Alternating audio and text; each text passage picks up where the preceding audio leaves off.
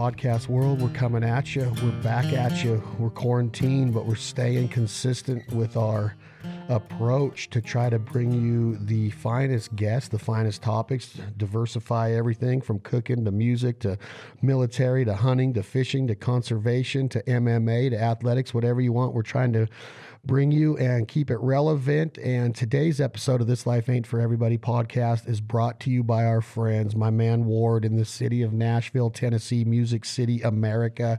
He started a little deal called Whiskey Jam that they hold in different parts of the city that has completely launched the careers of several musicians, songwriters, puts them on the forefront, gives them a chance to perform live. He's doing a heck of a job during the quarantine right now. You can catch him almost every night at Whiskey Jam Live on Instagram to watch these awesome singers and songwriters do their thing and keep bringing it. Don't be afraid to go onto these websites of all these musicians and support their merchandise. Support the merchandise of Whiskey Jam. Buy a shirt, buy a hat, buy a CD, get something going, get some revenue going, because it's our ability and our passion and our support of these artists. It's going to keep them going through these times when their tours have been canceled and it was out of their control.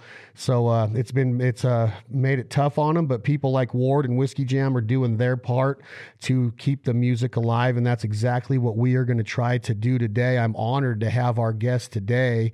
If you guys and girls are truly into music and the craftsmanship of writing a song and delivering a song in real country, and I know that there's a lot of arguments out there on pop country, bro country, tailgate country, girl in a pair of cutoff jeans dancing. And I've been educated. I used to be kind of ignorant to the fact that country music's dying, but I've been told by many people that this guy that we're talking to today runs with, that country music is going to do what country music does. And today we have a guy that I feel does country music right. Adam Hood, welcome, my brother.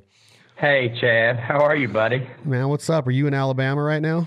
I am, yeah. We live in Northport, Alabama, which is just north of Tuscaloosa. So, yeah, we're here today. Quarantined. Let me see that shirt you're wearing. What's that shirt? I thought Channing I saw Wilson shirt. I thought I saw Channing's name. You know, I've never met Channing, but he's a badass, ain't he? He's great, man. One of my good buddies. I've known him for a long time, and just a good friend and a great songwriter. And we write for the same publishing house now, so it's pretty cool to call him a coworker, I guess, for lack of a better word. Yeah, and last night I saw you guys got to participate in something together that had to be kind of special because of the COVID, and I don't know if it was all because of the virus, but we've lost a couple of your, I guess, people that I grew up listening to. I got into John Prine a little bit later, but I was into Joe Diffie big time, and I'm sure you were too back in the 90s. Yeah. But losing... You know, anytime you lose somebody that's in the public's eye, it kind of brings it full circle that this deal was really serious. And you guys got to participate last night in a tribute to John Prine, and it looked like it was a Facebook deal, and it looked like it was going to be singers and songwriters that were going to sing songs written by John Prine. Is that right? Correct. Yeah. So one of my best friends, Jason Eady, and his wife Courtney Patton, they put this thing together. So initially the plan was, it was for Haggard's birthday. So April 6th was that the first time we did it. And so what we did was it was kind of a tag, you know, we called it Hag You're It. And so one of us would play a Merle Haggard song, and then we would tag the other person. And then the listeners would go to that other person's Facebook page and just kept on going. Well, I think they learned a lot, and it was really successful. And then that happened with Prine. And I think, you know, the timing was, you know, sadly, the timing was really good to pay tribute to him. And, you know, it was right on the tail end of the Haggard thing.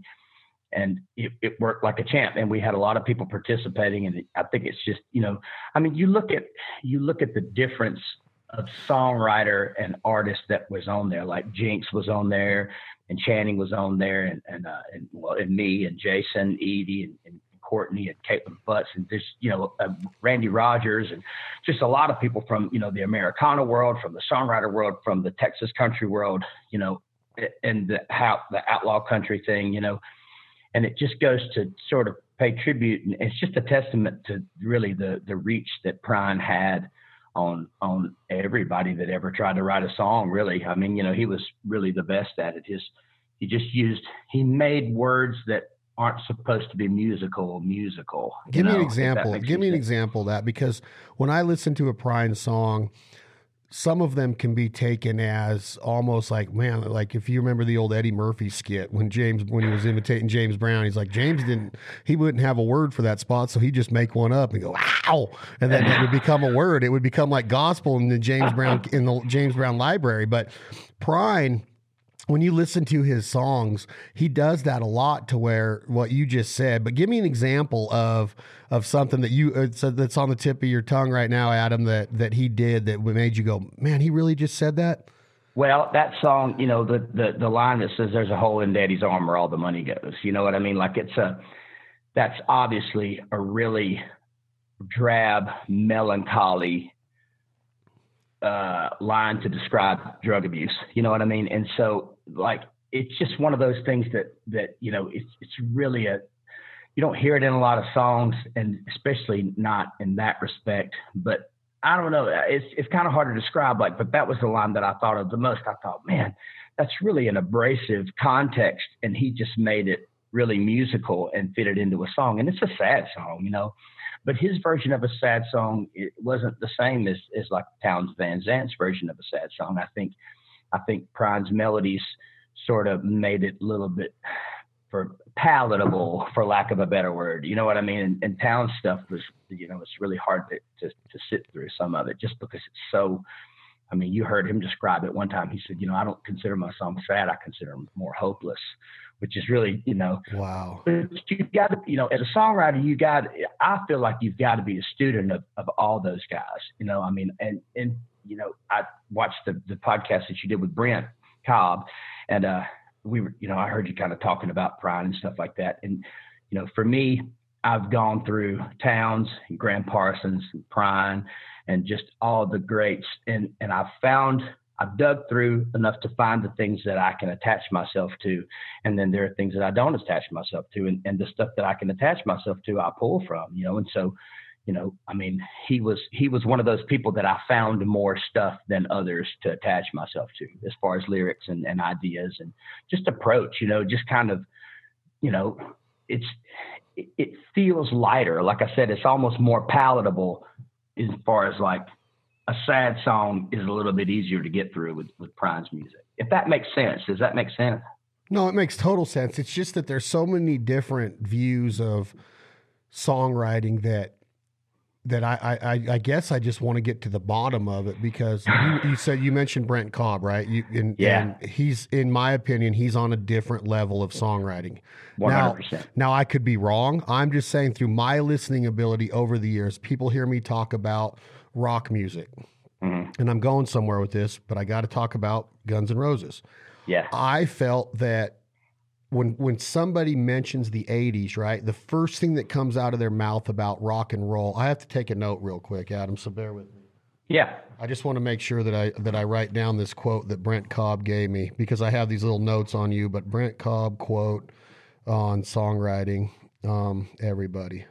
So when people talk about 80s rock, you hear the words hair bands. And then when people put categorized hair bands, they say stuff like Poison and Warrant and Dokken and Whitesnake, and then they say Guns N' Roses. I say, whoa, stop right there.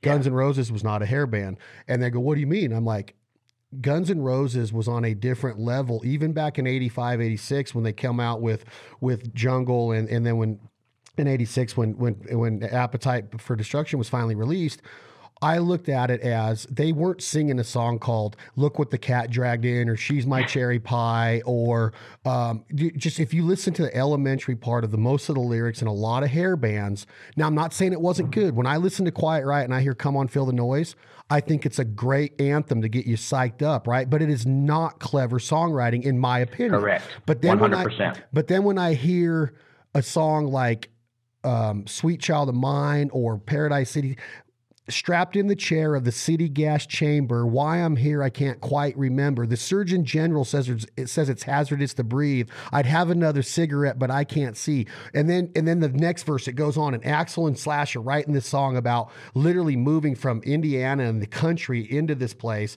And they wrote The Jungle, then they wrote Paradise City, and then they wrote Out to Get Me. But if you listen to the level of songwriting, and I always took it as, that is genius. That is on the level of like a Robert Plant songwriting, like a John Lennon, like a Paul McCartney songwriting talent. Prince was an unbelievable songwriter.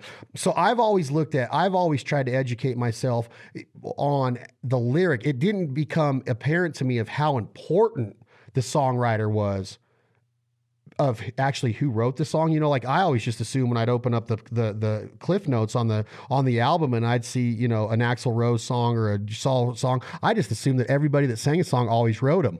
So well, me too. I mean, that was always the same way for me too. I mean, you know, I kind of got started around the time Garth Brooks' first album. You know what I mean? Like we're talking, you know, early 90s, you know, late 80s, kind of the same thing, like hair bands and stuff. I was into the same stuff you're talking about. I was more into Bon Jovi and stuff like that, but I was a big Prince fan. And you're right. I kind of gravitated to musicianship, and there was an intangible thing that at our age, remembering that you didn't understand that it was the song and it was the quality of the people that were writing that song and the quality of the musicians that were playing that song and the way it was recorded. There's a whole nother ballgame to it, you know? And so I didn't understand that at the time, but I gravitated to it. And, you know, with Garth Brooks, you know, cause I was one of those guys that I played by myself. I didn't have a band. I was an acoustic guy, sat on a stool and played. And so guys like, you know, Travis Tritt and Garth Brooks and guys like that you would go see them live, and that's what they would do. They would have acoustic guitars. They would be playing, sitting on stools. Like I could associate myself to that. Again, that was stuff I could attach myself to.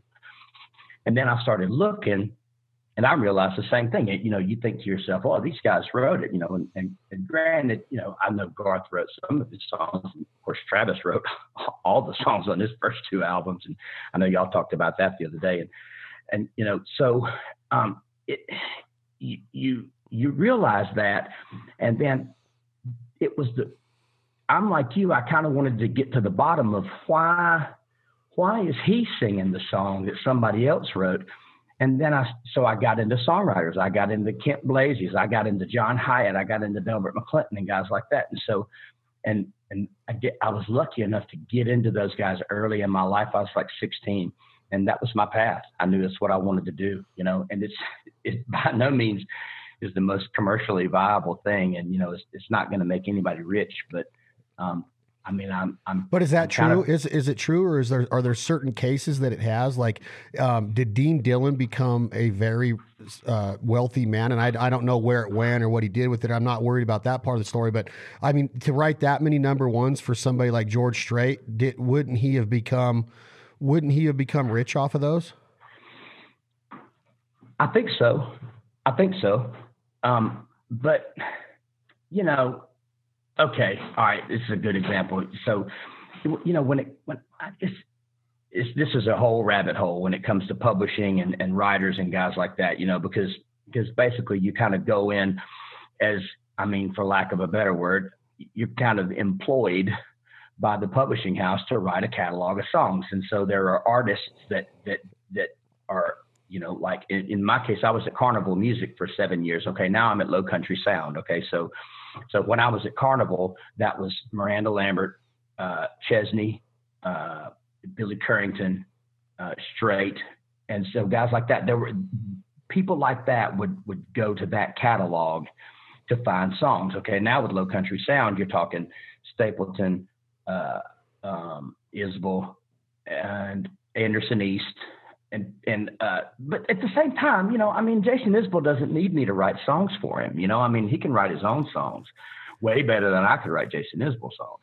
But at the same time, you know, that was kind of the deal. So, and again, sorry to get off on a tangent, but with publishing, you kind of go in as an employee, you're hired, they take care of you. But then that's where the money kind of goes back. There's a lot of, you know, it kind of works like an advance almost, you know, and so I would say probably in Dean's situation, yeah, that guy probably made a lot of money, but he's probably I'd say he's one of the more well-known, genuine exceptions to the rule. You know, for every Dean Dillon, there are like 4,000 guys that are trying to write the same songs that Dean did. You know what I'm saying? Does that make sense? So. Yeah, I think that. I think it's just a cool discussion or a cool research program to go back and figure out, like, did the guy that wrote Friends in Low Places become a automatic overnight millionaire because of the success of that song and where Garth took it, right? Like, to this day, you hear that song and everything, and then how the publishing works, where licensing rights and publishing rights are bought up, whether it's by the NFL or by a certain TV show or a movie. There's all these artists and songwriters that are getting paid, years down the road from when that song, like, I don't know how much money, like, the band Survivor got paid for Eye of the Tiger. Every time Rocky's played on TV now, do they get a cut of that? I don't know. I think it would be a cool research project to see how many royalty checks are being sent out to, like, a band like that has a song like that, or like Kenny Loggins. Every time you watch Caddyshack or Footloose or Christmas Vacation or Vacation, Kenny Loggins was like the king of soundtracks, right? So how much money does he get every year, reciprocal off of those movies? Everybody watches those movies every year. How many times is Caddyshack still played on TV? Well, Kenny Loggins, wrote the theme song for that.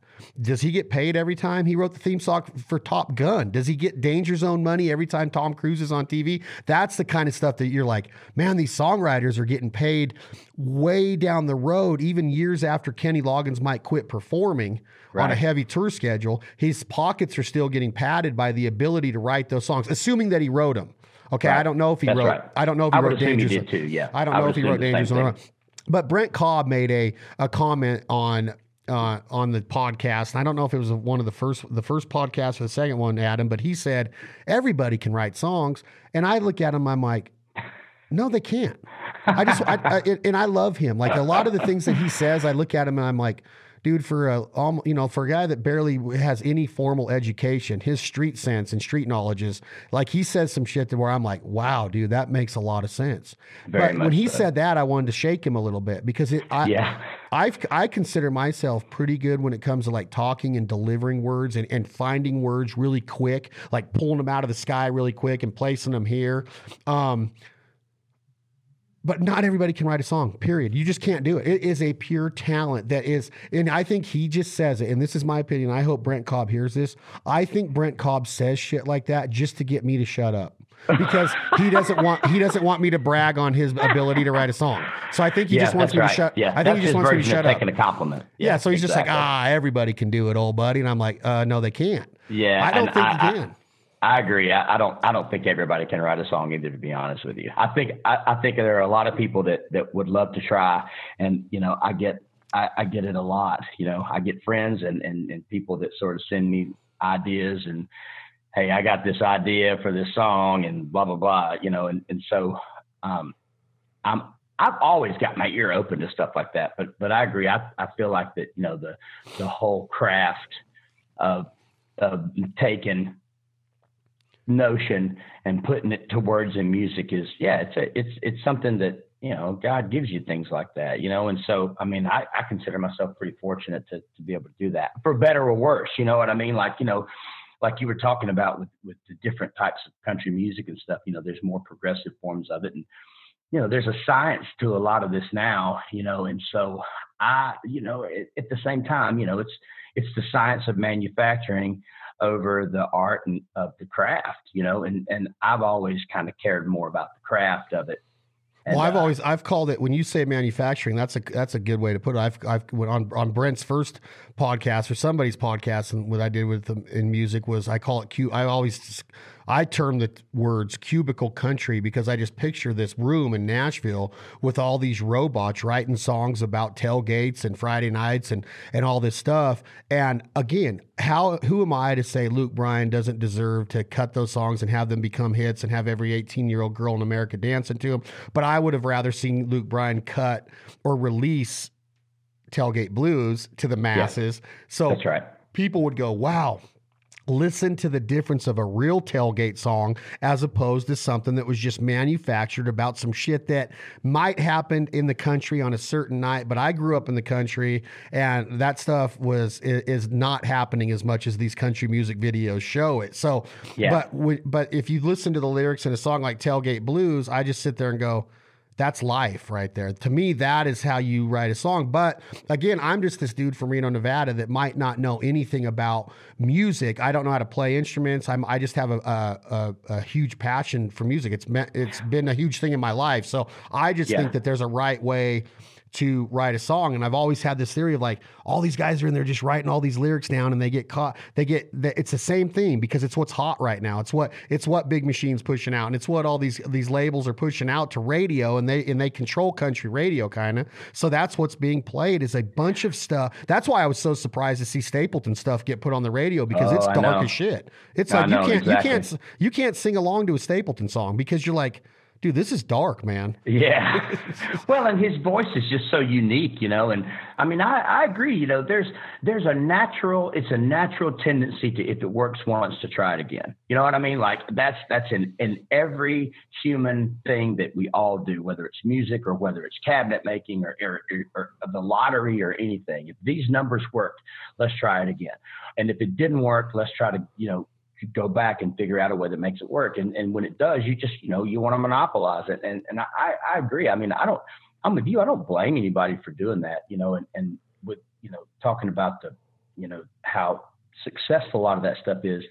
I feel like that there's some sort of, I don't know, work ethic there or something like that. I mean, you just don't get that successful doing nothing, I mean, you know what I'm saying? I mean, these guys, they work for it. It just ain't, like you said, it's just not my thing. It's not what I do. And so when that Traveler record came out, I felt like, okay, we got a shot now.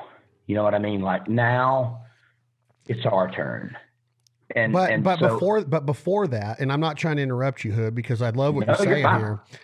First off, I agree with you. I think Luke has a talent. I think Luke can sing a country song. I've been told by several people that I know that can sing country songs that he can, and he has. What all my friends say. Great started song, shooting doubles. That's a country song, man. Then it all of a sudden went to everything was about the carousel or the what is it? The roller coaster song about being on about that, and then the one everything was about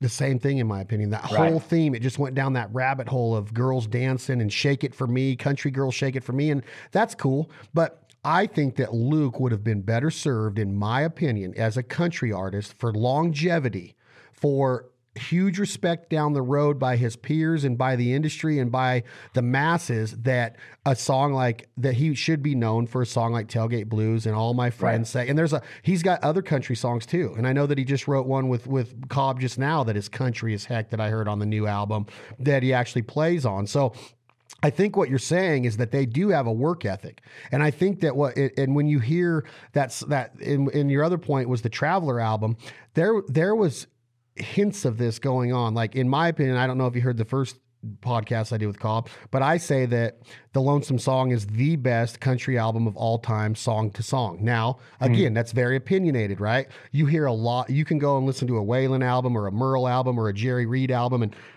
there's a lot of strong albums out there. In my country music history of me listening to country music, I could listen to Don Williams or Coe or Waylon or any of them guys every day.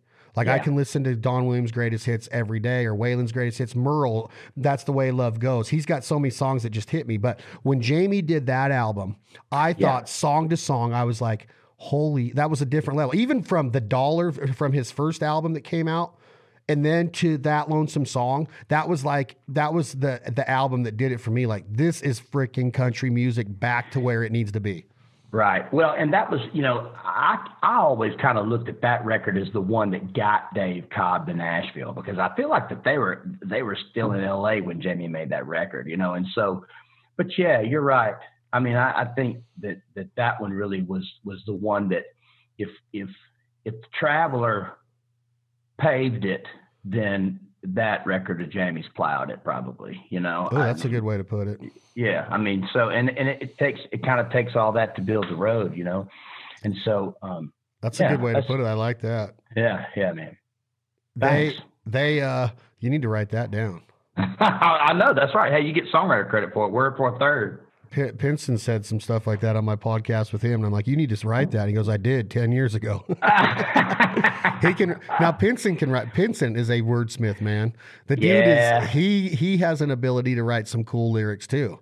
And Bobby's one of those guys that you just gotta. I mean, I've been in a room with him once, and you just you come with an idea and turn him loose, and you got a good song, And so that's, to me, there's a knack in that, I agree 100%. He's stayed relevant over a few runs. He's had a few strong runs. Like he calls this like his third or fourth run.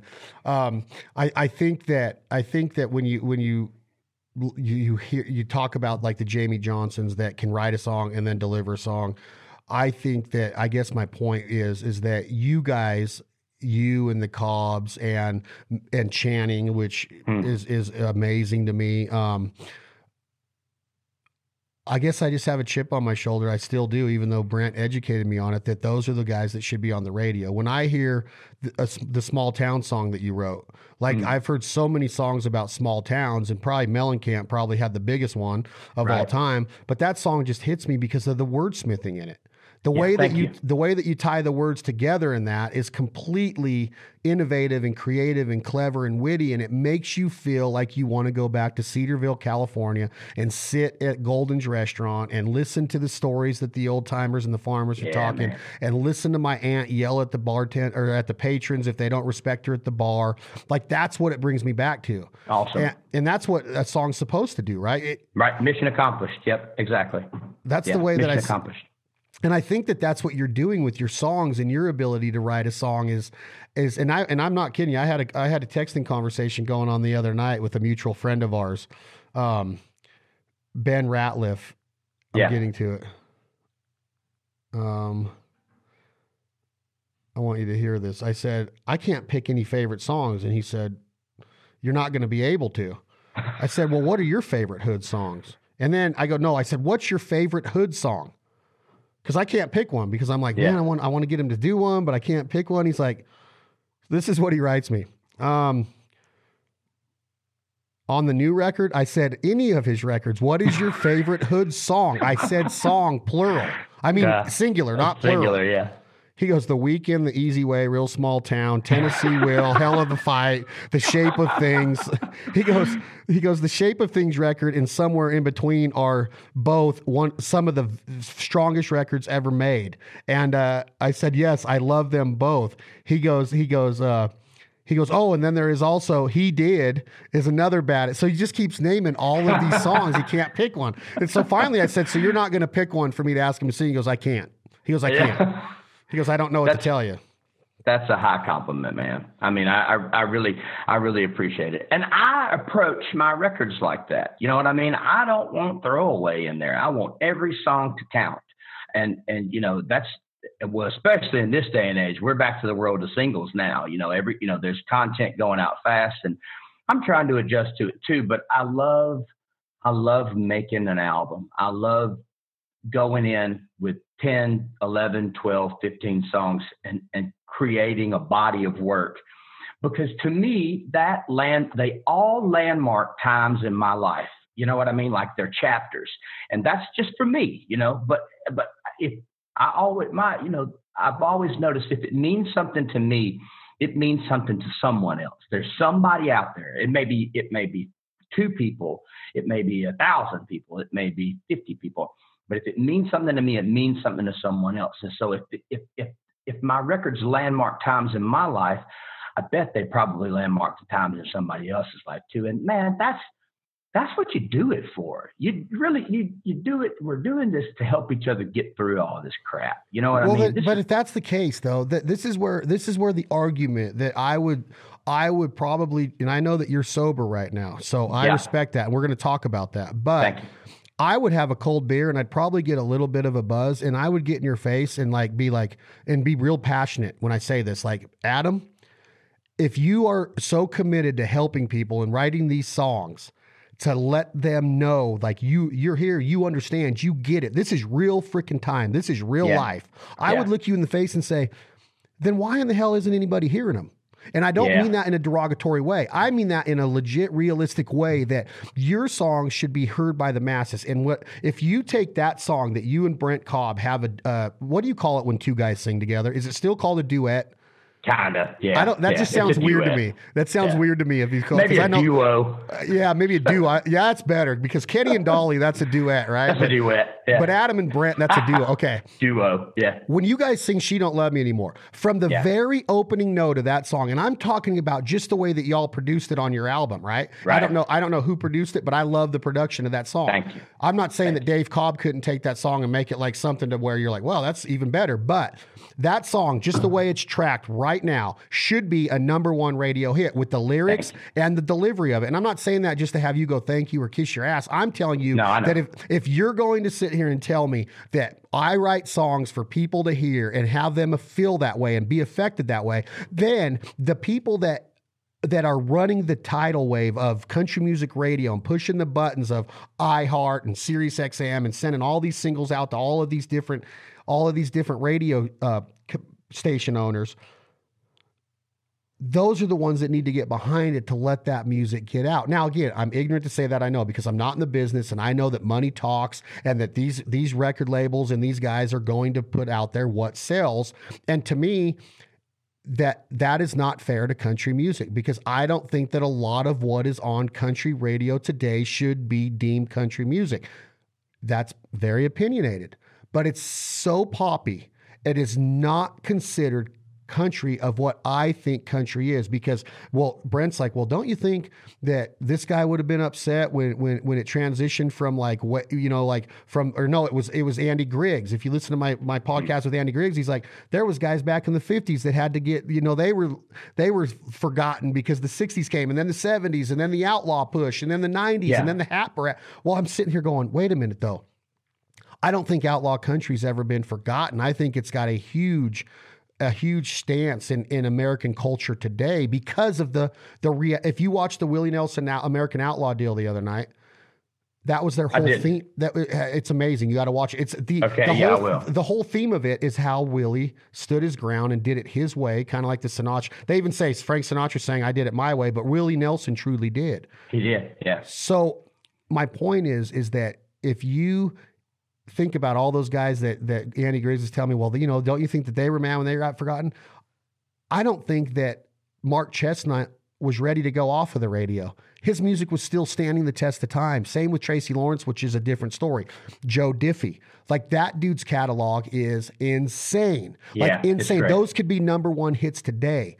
So my point is if Travis Tritt's in his 50s and he still has the ability to cut an album, is his new music going to go into the top 10? Is he going to have a chance to climb the charts because of who he is, because he had a lot of #1 hits in the day, or has he been forgotten? I want to hear country music when I turn on country music radio, and I don't want to have to go to satellite prime country or outlaw country. I want to hear country music, and that's all there is to it. And all my argument was to Brent was, a lot of the shit on the radio is not country. So I just think that those songs that you guys are singing, that they deserve to be heard. And that is where my argument would be, where you're sitting there telling me, well, I just want to help people and get my songs out there, and if it's only 2 people, that's fine. But the songs they should mean more than that to the general public. The masses deserve to hear them. And, you know, I have no idea why. I mean, really, to be honest with you, I mean, I can sit here and come up with scenarios. And like you said, I can get into the politics of it, and I can get into the money aspect of it. And that stuff is relevant. Yeah. But I don't know. I really don't, you know, I mean, but it's one of those things to where I don't want to say I don't care, because I do. I care. This is my heart. This is my career. This is my life's work. You know, I want it to reach the places that it's supposed to reach. But you know, at the end of the day, there's a real satisfaction in every song I write. When I finish writing it, I know it's either good or it's bad.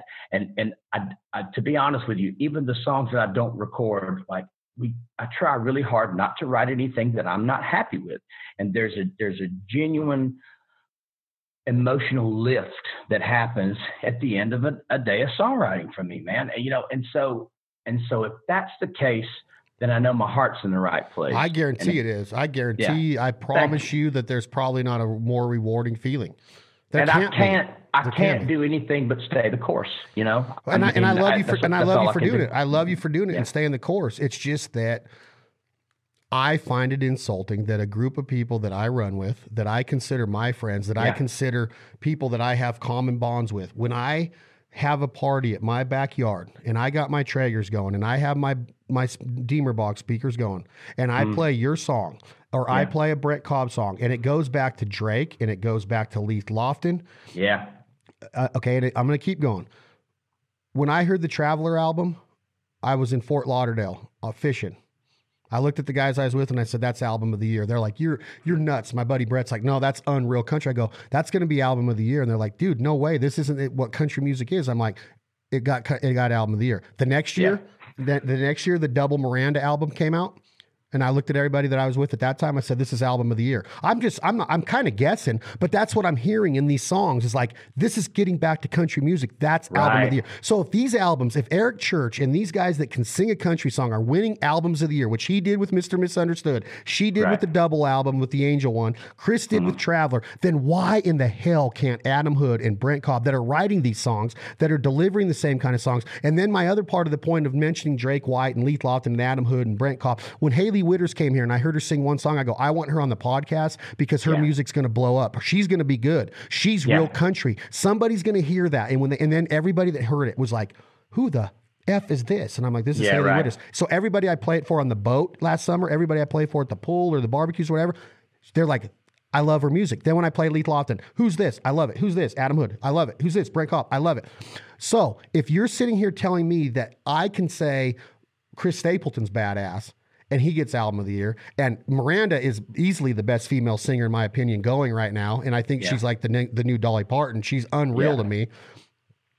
And she gets album of the year. And doesn't that mean that we have an ear for it just in the group that I hang with? Just with the people out here, the 100 people that I'm talking about, that's a pretty good consensus. If not one of them goes, man, you need to turn this Adam Hood guy off. If they're all going, damn, dude, this is freaking unreal. Keep playing that. And how can I get this music? Then doesn't that tell you like, well, maybe Belding and the guys out there in Nevada that are listening to all this bad, and I'm not saying that we're the only ones. I'm just talking about this little small consensus. That's my point. That was the thing that I was going to say. The fact that you are saying these things, it gives guys like me a platform. It puts, that's the wind in your sails that you really need. You know what I mean? For someone like yourself to go, look, man, this is, and to do it on this podcast, and you have an amazing amount of followers and in the outdoor world, and Ratliff and I talk about this a lot. There's a lot of symbiosis between the outdoors and what country music. It makes sense. It's all, it's what they sing about, and so many of them hunt. Right. Exactly. And so there's all this common ground. And so by you telling your people what you're telling your people, it gives guys like me just kind of the strength to keep on going. Like now there's someone that says, hey, listen to Adam's stuff, listen to Brent's stuff. And it works, man. It works like a charm. And that's really all you need because I agree with you, you either, and, like you kind of look at like how Luke Combs did it. I feel like, it was one of those things to where he had done so well on streaming that it's just, you couldn't deny him anymore, and I mean, Luke would tell you himself, he's not the most attractive guy in the world, but nobody cares. It's not about that, and so I say all that to say that when the people can get behind you, you can make things happen. Yeah, but I also think that and I agree. Like I'm so tired of saying it, and I know that I don't have a voice in this. That's the problem. Is that I'm not. But you do, Chad. You got a big voice. But what I'm saying is that I can't go to 16th and 17th Avenue and pull a string and go, oh, this is the new band of brothers that's going to run country music. I'm not saying I'm not ignorant. I understand what the Bruschettas and Vector and all the management companies. I understand their influence. I get that it's a business. First and foremost, it's a business. But there is something to be said with the word compromise. One, y'all don't compromise, and neither did Luke. Luke is a country bumpkin, biscuit eating, turkey killing. He sings about lottery tickets and four-wheelers and my future ex. Like, that dude did it. And he did it in a way that he didn't compromise. You know the old song that Aaron Lewis did with George Jones, you're going to have to move here and you're going to have to cut your hair and you're going to have to lose a few pounds. Luke Combs is like, oh, really? He literally took that Aaron Lewis song, Country Boy, and the verse that George Jones coming in and saying what he said, and he took that whole song and goes, okay, I'm going to listen to this, and then I'm going to do the exact opposite, and I'm still going to show you that I'm going to make it. And that's right. That's not compromising. So if you're sitting here saying that I have a voice in it, what we're saying is we love to hear this stuff. We love to have this music on. If somebody walks in the room and they hear, She Don't Love Me Anymore, or I don't know. I told Brent Cobb this to his face. I said, I will not go to bed without listening to a Brent Cobb tune. Yeah. I just can't. Like, his music has hit me like that, to where there is a such thing of overplay. Like, Eminem's a hero of mine in music. I could listen to an Eminem cut or a freestyle rap or a legitimate lyric genius he is. I could listen to his albums all the way back to the Slim Shady days. But even his records would be like, well, once this one goes and this new one comes out, now I'm on to the new one, and I almost forget about the old stuff because the new stuff's so good. Brent stuff and your guy, and I'm getting more and more into your stuff, and I've only been into Brent for, I don't know, 2 years now, 2.5 years. I still listen to Shine just as much as I listen to Providence, and then when I hear the songs that he does with you, and now your songs, I'm like, these guys got it. This is the consensus that we're trying to say is this music, when it's heard, has the effect that you want it to have on people. Then if it's having that effect on somebody like myself, just take me. I'm not dumb. I'm not a genius, but I'm not dumb by any means. Yeah. I love quality music. If I hear a good song by Andrea Bocelli or a Frank Sinatra or a Dean Martin or the Oak Ridge Boys or Pure Prairie League or Vince Gill, like a lot of people when I was coming up in Vince Gill, they'd be like, man, he's soft. He's not very country. I'd be like, dude, that dude is so country. That is like the new Ronnie Millsap. Ronnie Millsap's list of number one hits. Like I could listen to Ronnie Millsap's library every day. So my point is that I think I have an okay ear for music. So when I hear something that I'm just like, dude, that's so trendy and that's so by, but then I will hear a song that comes out of the bro country phase. Okay. And I'm going somewhere with this. This guy's name, he was on tour with Toby Keith last year. He's got like a mullet. He's a younger guy. He sang a song about, he's from Tennessee, and he sang a song called The Way We Talk or something, or The Way I Talk. It is a song that was well written. And when it was delivered, it was awesome. I don't know if it went number one or not, but it was country. Yeah.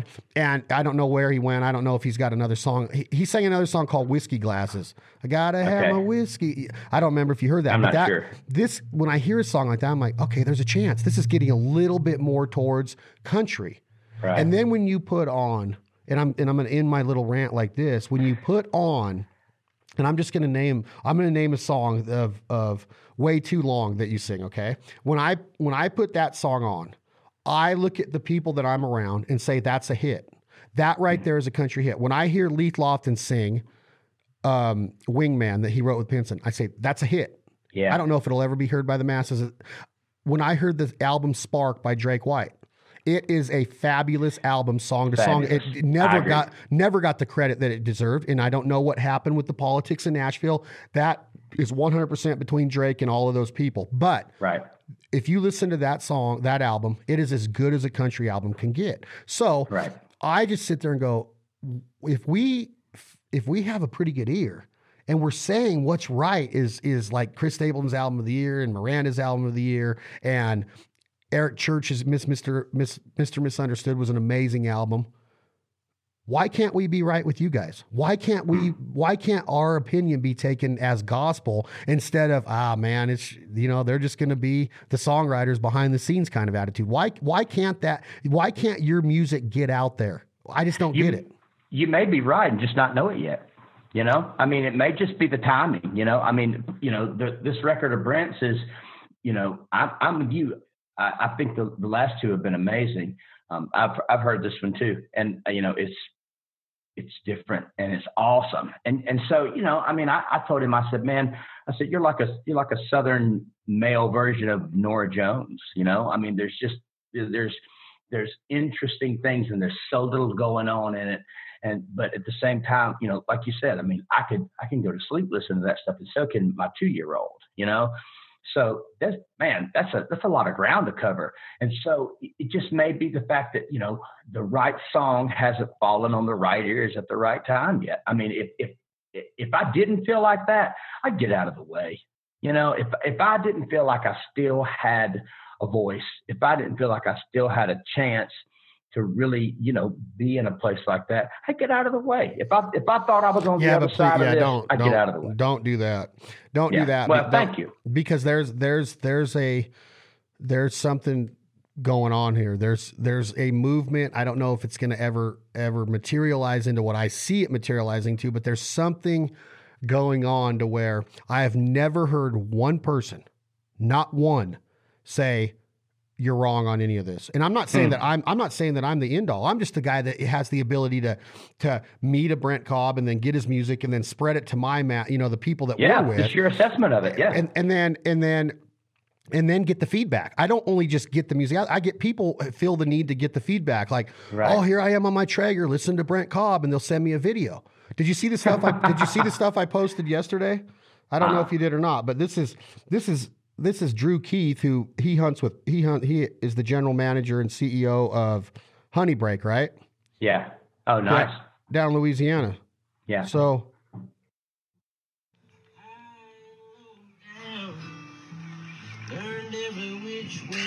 Yeah. Sitting around listening to Brent Cobb. Oh, I did see that. Yeah. Cooking crawfish. Yeah. My point in showing that is that 2 years ago, that wasn't happening in my circle. Right. It was, we had Leith Lofton, we had Drake White, and then it starts to spread. And now we have you, and we have Brent, and we have this new guy that I freaking love, this Kyle Daniels. I like is his name Kyle? Yeah, Kyle's great. Dude, and then this Paul McDonald guy that is different. Paul's great. Dude. Paul's I've known Paul for a long time. So I'm actually from around Auburn. And so I kind of got started in Auburn, and Paul was in a band called High Tide Blues that was kind of right behind me. So I've known those guys for a long time. We got a lot of common ground. Yeah, Paul's great.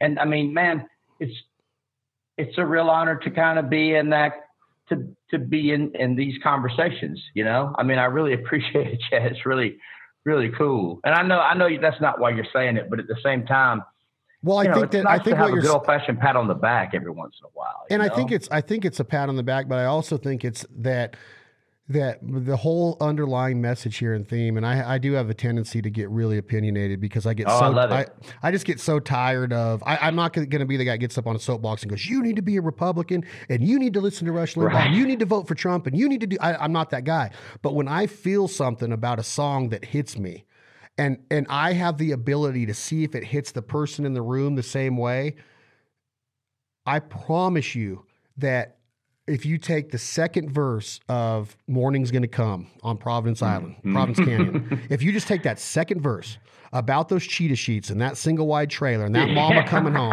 if you just take that, and I promise you this, if you just took that song, if somebody had a set of balls on them in the record business, in the radio business, and they took that song and this song called Way Too Long, or Your Small Town Song, or freaking Heart of a Queen, or She Doesn't Love Me Anymore.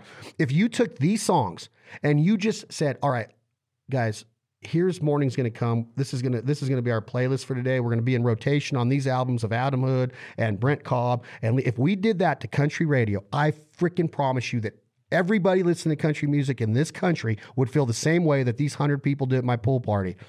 It's just a small consensus, but nobody's going, oh, change this shit. That's how country music fans want their music.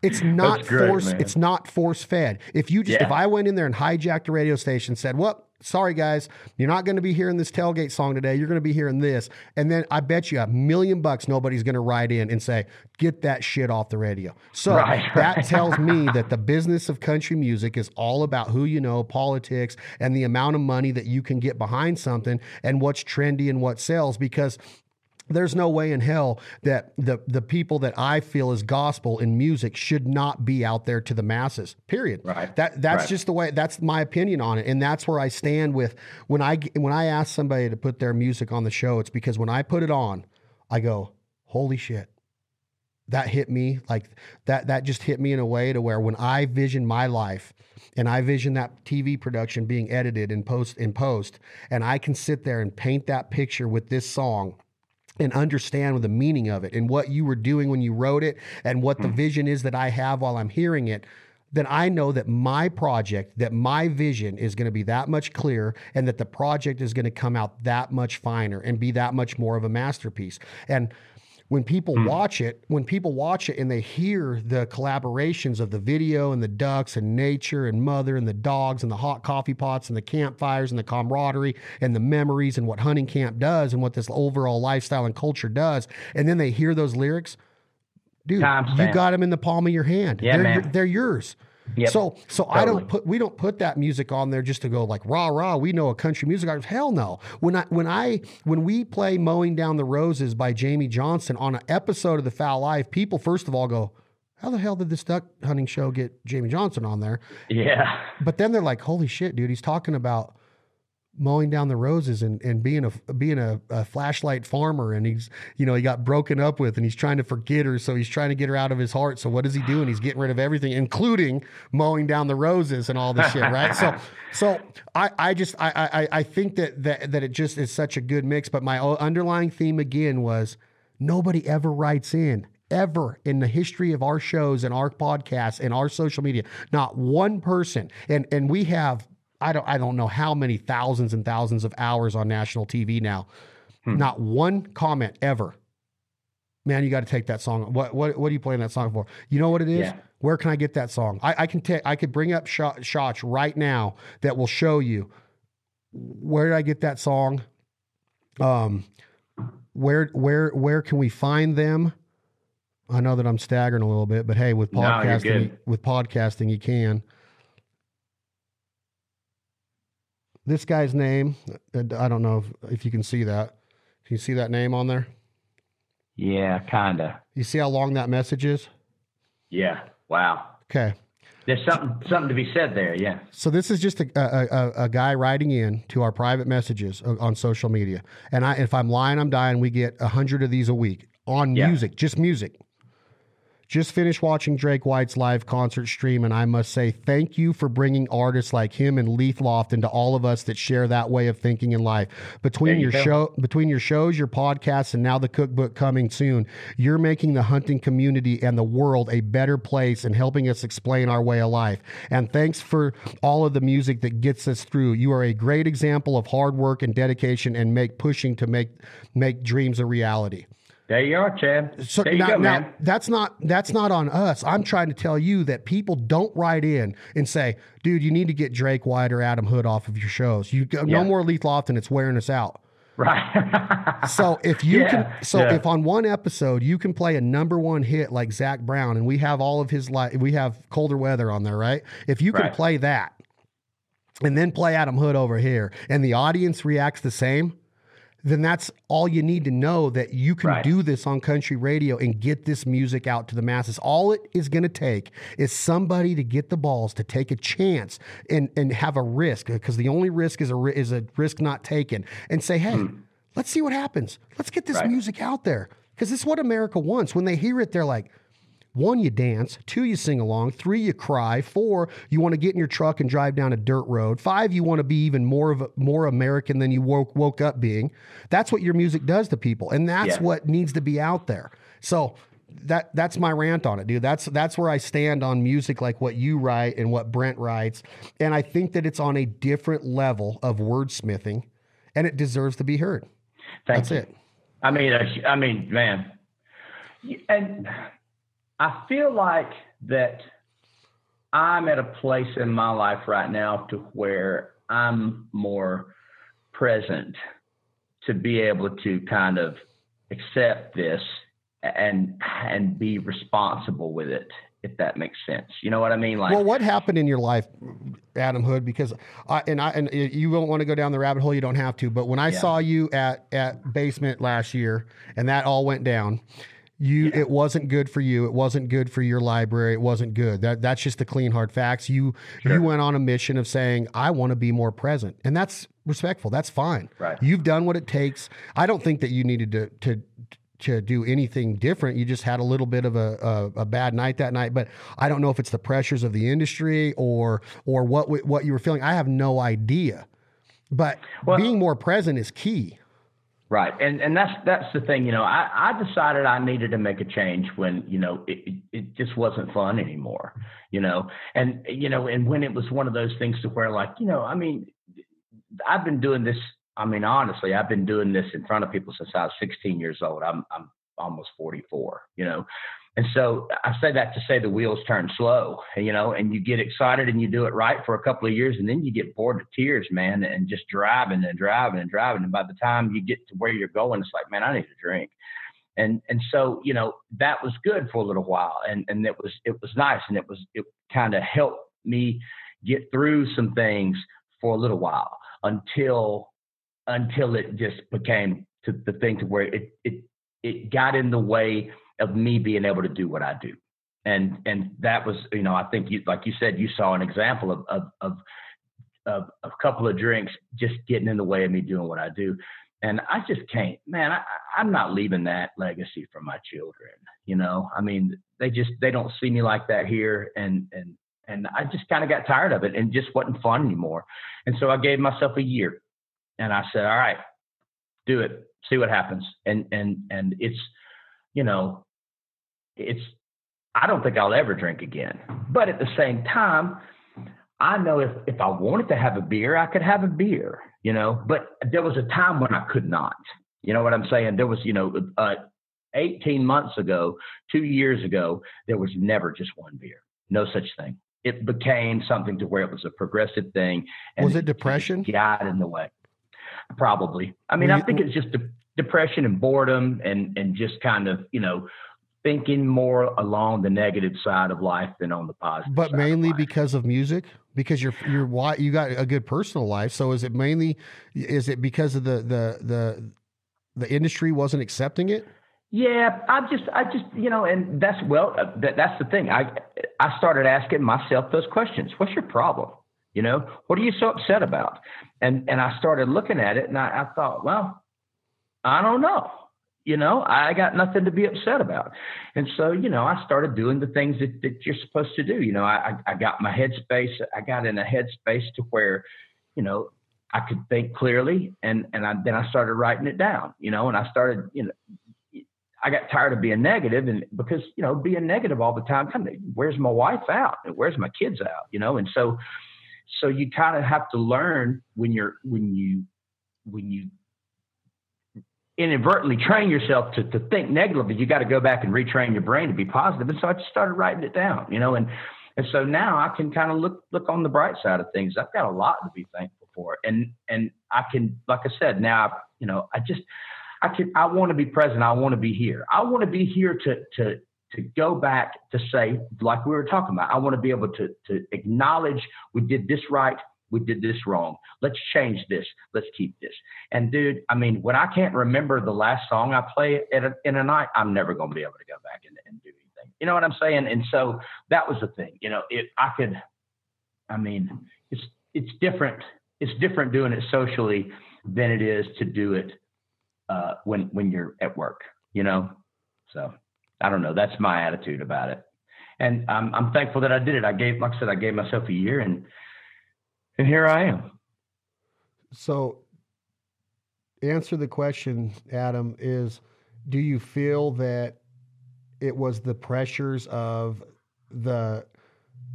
from the time you were 16 to 43 years old that wasn't adding up, that you weren't seeing the results that you always thought you'd seen, that put you in the position to get to that point?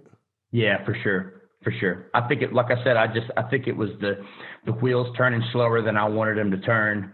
I think not having a mindset on where I was going, and just not being present. I just got and yeah, when you don't have any plans, and when when there's no specific vision, you get lost, and so when you're lost, you're never going to get anywhere. And so I just kind of realized, man, I was really spinning my wheels, and so I feel like at least now we've got a direction. At least now I can capitalize, not really capitalize. Sorry, that's a bad word. I can take the things that you're saying about my music as a positive and as a compliment, and use them in a responsible way. Not use them in a way that just say, okay, I'm going to take what Chad's saying and go out and make a lot of money doing it. But no, say, look, Adam, this, Chad thinks this of your music.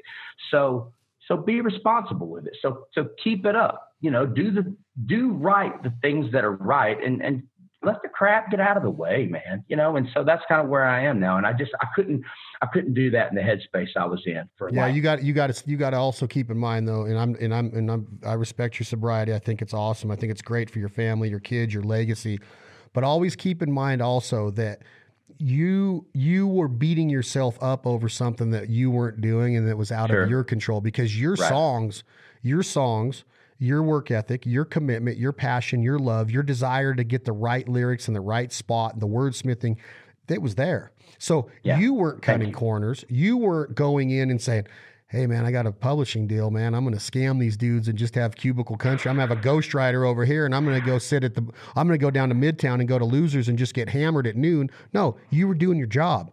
You did it. Yeah. You delivered it. Not that evil of a version of it. Right. Exactly. Yeah. So you did not do anybody wrong. You didn't do the music wrong. You didn't disrespect it. You didn't put yourself before the music.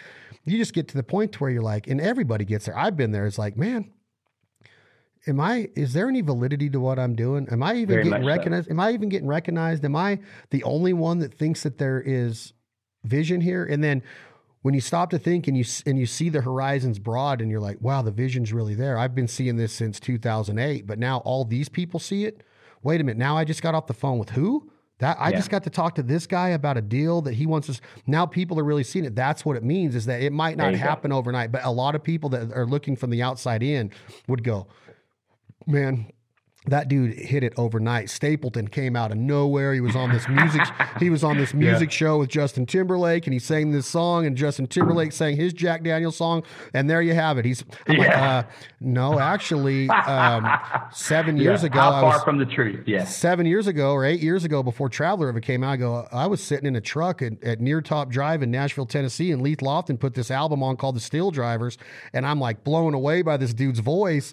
And then it still was a slow roll after that. Then he come out with What Are You Listening To? That single didn't make it. Then he went on this little radio tour that I happened to be on with Drake down in Florida and Alabama, and he was pushing and pushing and pushing. That song only made it to like 33 or 43 or something. Right. And then Traveler hit, and it was like no more compromise.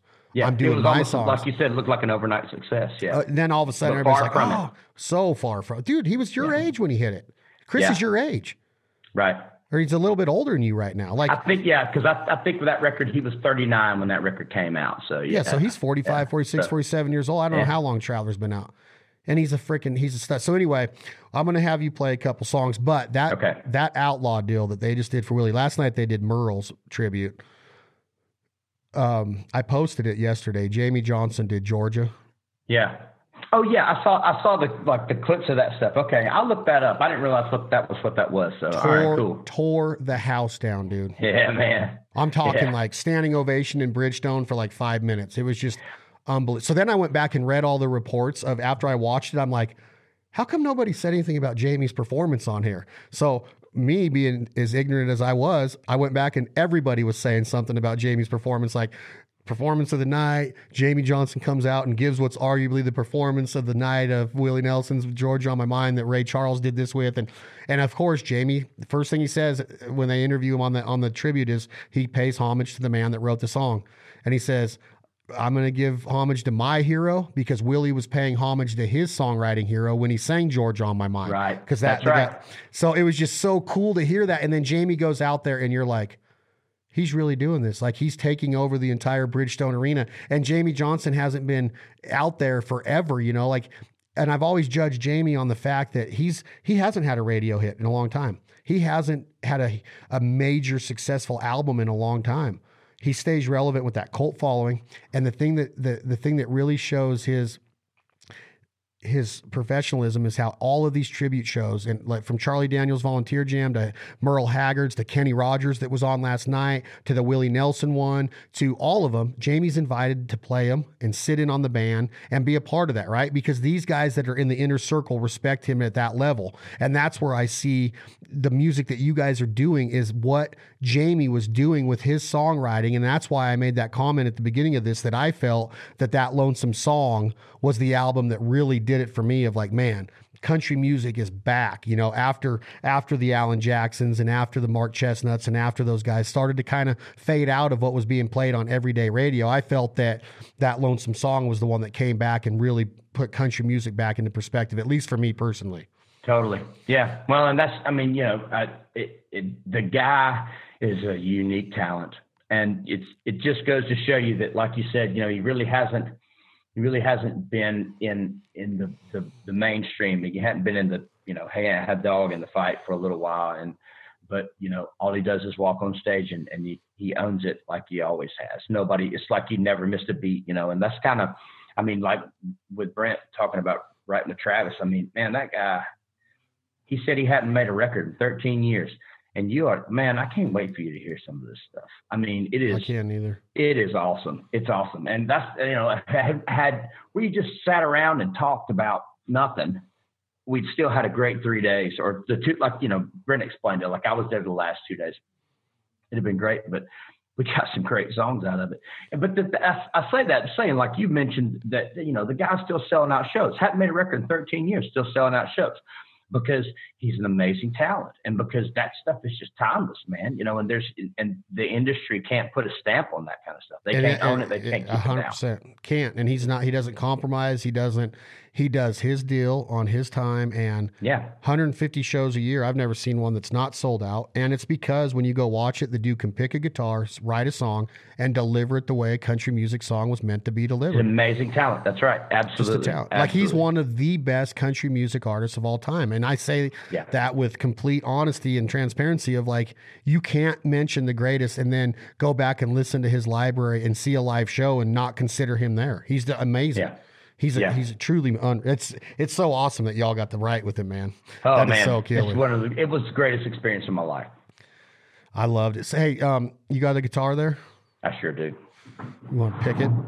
Yep, I sure do. Can you do a little bit of I don't know, you pick. You got so many good songs. Like, I just named off a bunch of them that I've been going through, but like the Small Town one, can you do that one right now? Yeah. God, I love that song. I think it's in two. Show me that shirt real quick.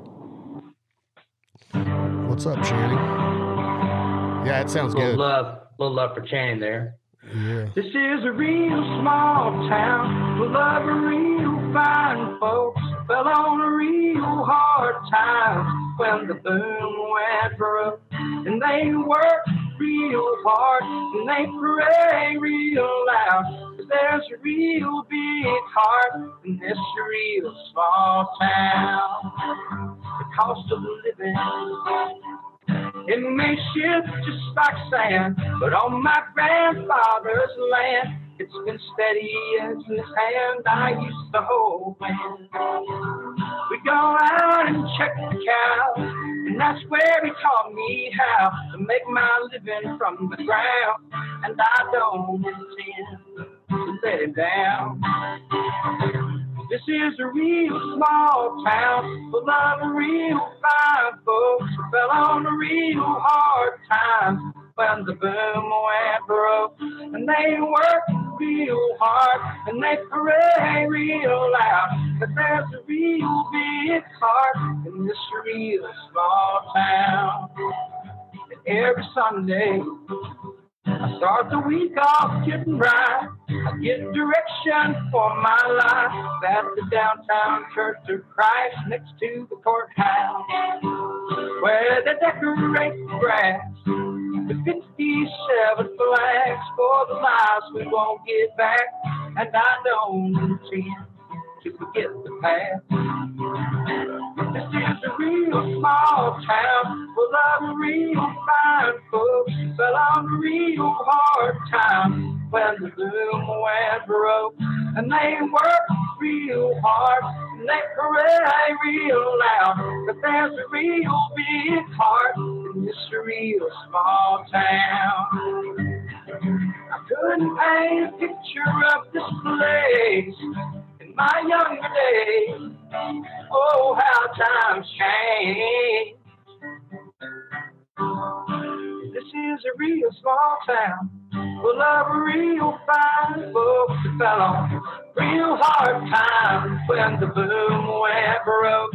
And they worked real hard and they pray real loud. But there's a real big heart in this real small town. Yeah, there's a real big heart in this real small town.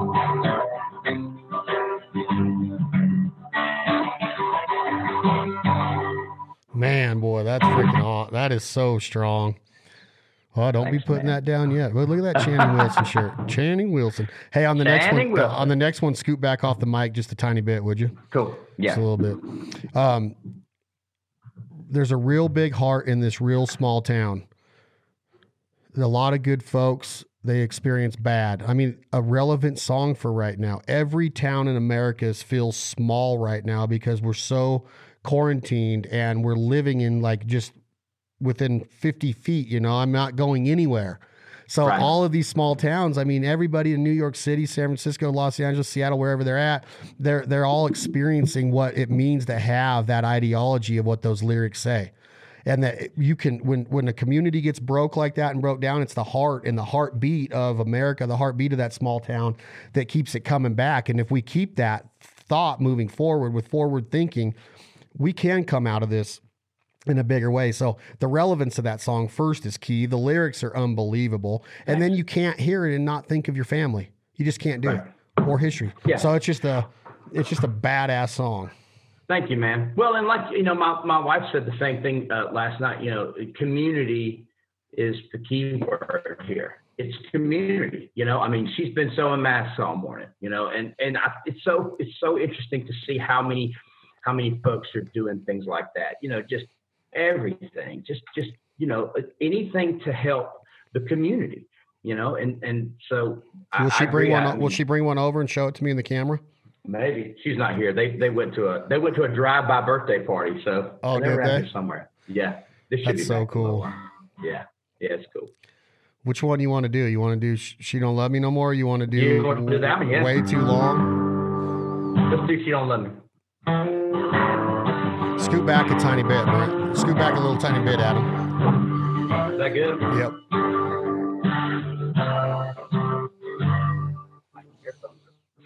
I had a girl sweet as peaches, eyes as bright as Alabama beaches. Kissed me goodbye, left me speechless, so she don't love me no more. I can't draw from a dry well. I head down the lonesome trail. Lord, I figured what the hell, she don't love me no more. So I can get down to Houston, and I can get there by dawn. There's plenty of stuff in that city to get something good going on. But I won't keep on coming, she don't want me around. Cause she stole my heart and killed my pride, but she can't put me in the ground. Honey, can't put me in the ground. Well, my best friend since junior high half as good looking, but twice as wild. He and my woman started making eyes. Now she don't love me no more. No, she don't love me no more. So I can move down to Mobile, and I can get there by 5. And I got just enough money to get on with my life. But I won't keep on coming, cause she don't want me around. Cause she stole my heart and killed my pride, but she can't put me in the ground. Honey, can't put me in the ground. I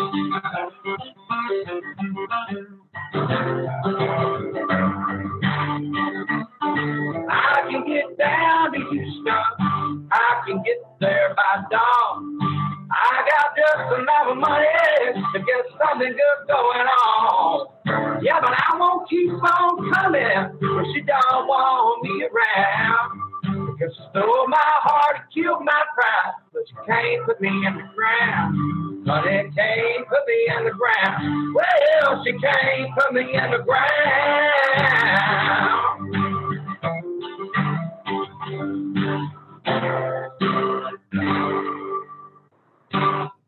I love the chord progression on that song. I love. Thanks. I mean, that's a killer too, man.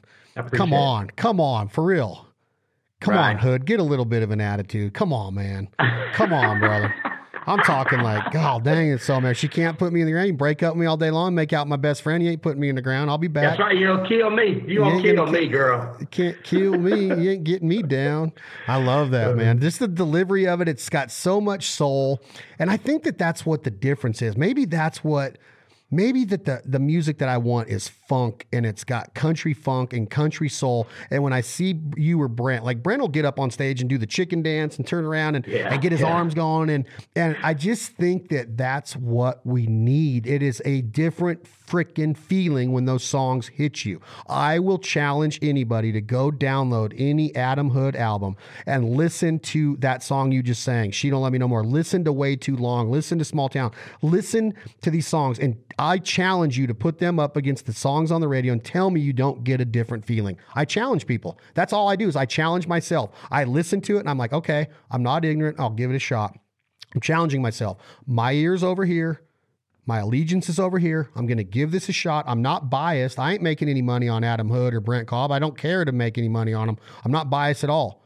This song over here that's being played 40 times a week on country radio does not do what these songs over here that need to be playing 150 times a week on country radio, because that's what America needs to hear is that feel-good funk. And that's what Adam Hood and Brent Cobb and Drake White and Leith Lofton and Channing Wilson is feel-good country funk. That's what it is. Right. Now, even when the sadder you get, because y'all can sing a song that'll rip your heart out too.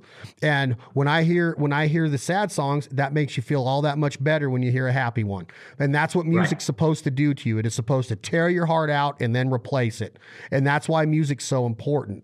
Music doesn't allow you to go through the motions. You can't just tap your thumb to an Adam Hood song because the lyrics are that deep. That's what it does to me. And that feel-good funk is what I truly feel that we have to have as communities and Americans right now to get through. So that should be the music that we're listening to get through the COVID-19 and the quarantine, is the feel-good funk of Adam Hood and Brent Cobb and Channing Wilson and Dave Kennedy and Drake White and Leith Lofton. And there's more.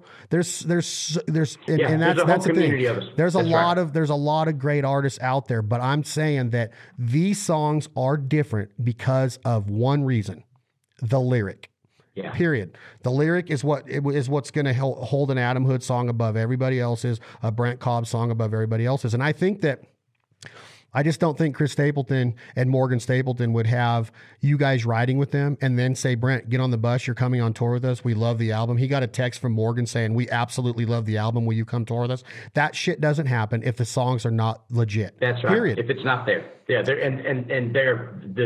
two people that know, and you're someone that knows, man. I mean, the bottom line is, like you said, your position in the industry is irrelevant. The fact that you know what you think is good and you have an opinion about it is what matters, because there are so many people out there now that just they don't want to give an opinion. I don't know if it's that they don't care. I guess maybe that's what it is, but I think it's just the fact that, like, they just haven't been exposed to anything that moved them. I wouldn't be doing this if I didn't hear songs that moved me. You know what I mean? Like, I played guitar and stuff like that, and because my parents bought me one. It was just something for me to do with my hands. But, like, I mean, I got into this stuff because something hit me in the gut, you know, and that's the like you said, you know, you've had that emotion, and so that emotion is what you gravitate towards.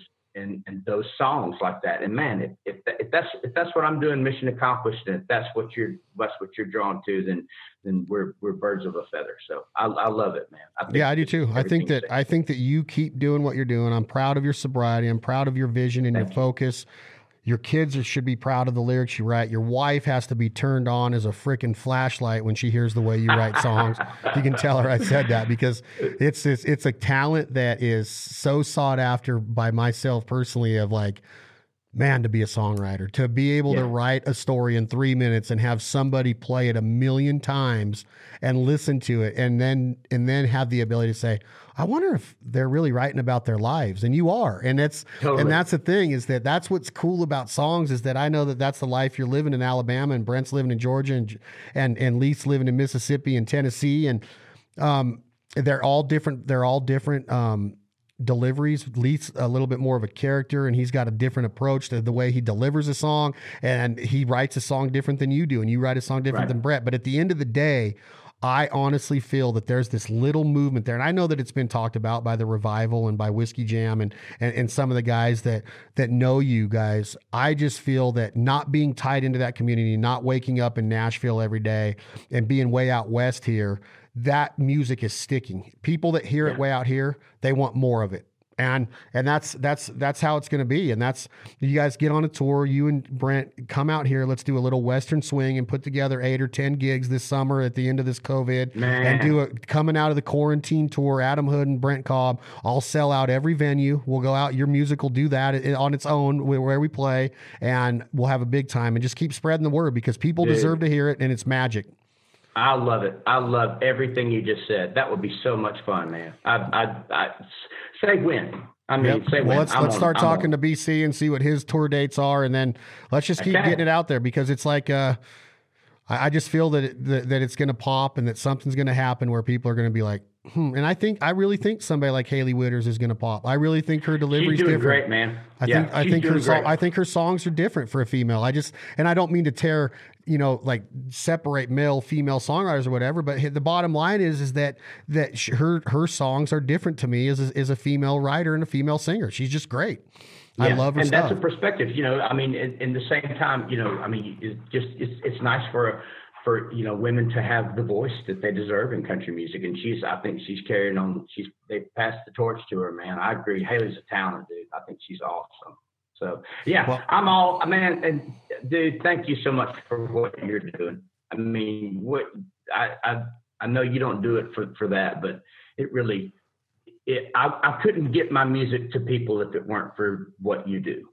I mean, the fact that it's out there where you are, it's a tribute to you. We're gonna have it on TV. We're gonna have it on national. The masses that we relate to are gonna hear it, and we're gonna do a good job of, because I'm passionate about it, because it makes me feel the way I do. So I would be dumb not to want it to help somebody else, feel this way, because it's just different. It's a different music, and it's country, and we all deserve to hear it. Period. Yeah. So keep doing what you're doing. Don't change anything. You pick one now. What do you want to go out on? This is Adam Hood. You can find him on iTunes, all of your music platforms. You can find him on Instagram. Adam, it's at Adam Hood Music. Yes, Instagram is at Adam Hood Music. Yeah. At Adam Hood Music. He is outstanding singer-songwriter from the state of Alabama. You'll hear his songs on The Foul Life, all of our social media, our live events. Be looking for him live after the quarantine ends. We're going to put together some shows. He's a true master of songwriting, in my opinion. So kudos to him and Brent Cobb and Leith Lawton and Drake White and Channing Wilson, Dave Kennedy and Hailey Whitters, and the ones that are not compromising, and they are going to get their voices heard. That's what our mission is. We're proud to do it. This has been another episode of This Life Ain't For Everybody. Usually we go out with a song by Leith Lawton and Drake White called What You Gonna Do When the Money's All Gone.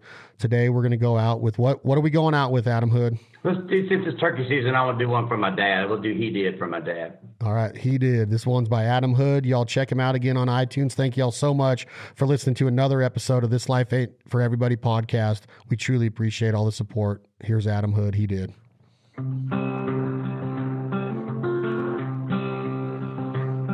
I drive one way to get there, take another way back. It might take a little longer, burn a little more gas. The The only rhyme or reason for it was he did. I try to catch a sunrise every chance I get. Make a pot of coffee, smoke a cigarette. I finally acquired a taste for it, like he did. I've heard him say when I was young, boy, you're nothing but your father's son. And out of all I dreamed that I'd become, it's the one thing I'm proud I've done. So I don't spend a nickel till every bill's paid. I don't waste my money if it ain't made by Chevrolet. And I can fix it with just a Craftsman wrench, like he did.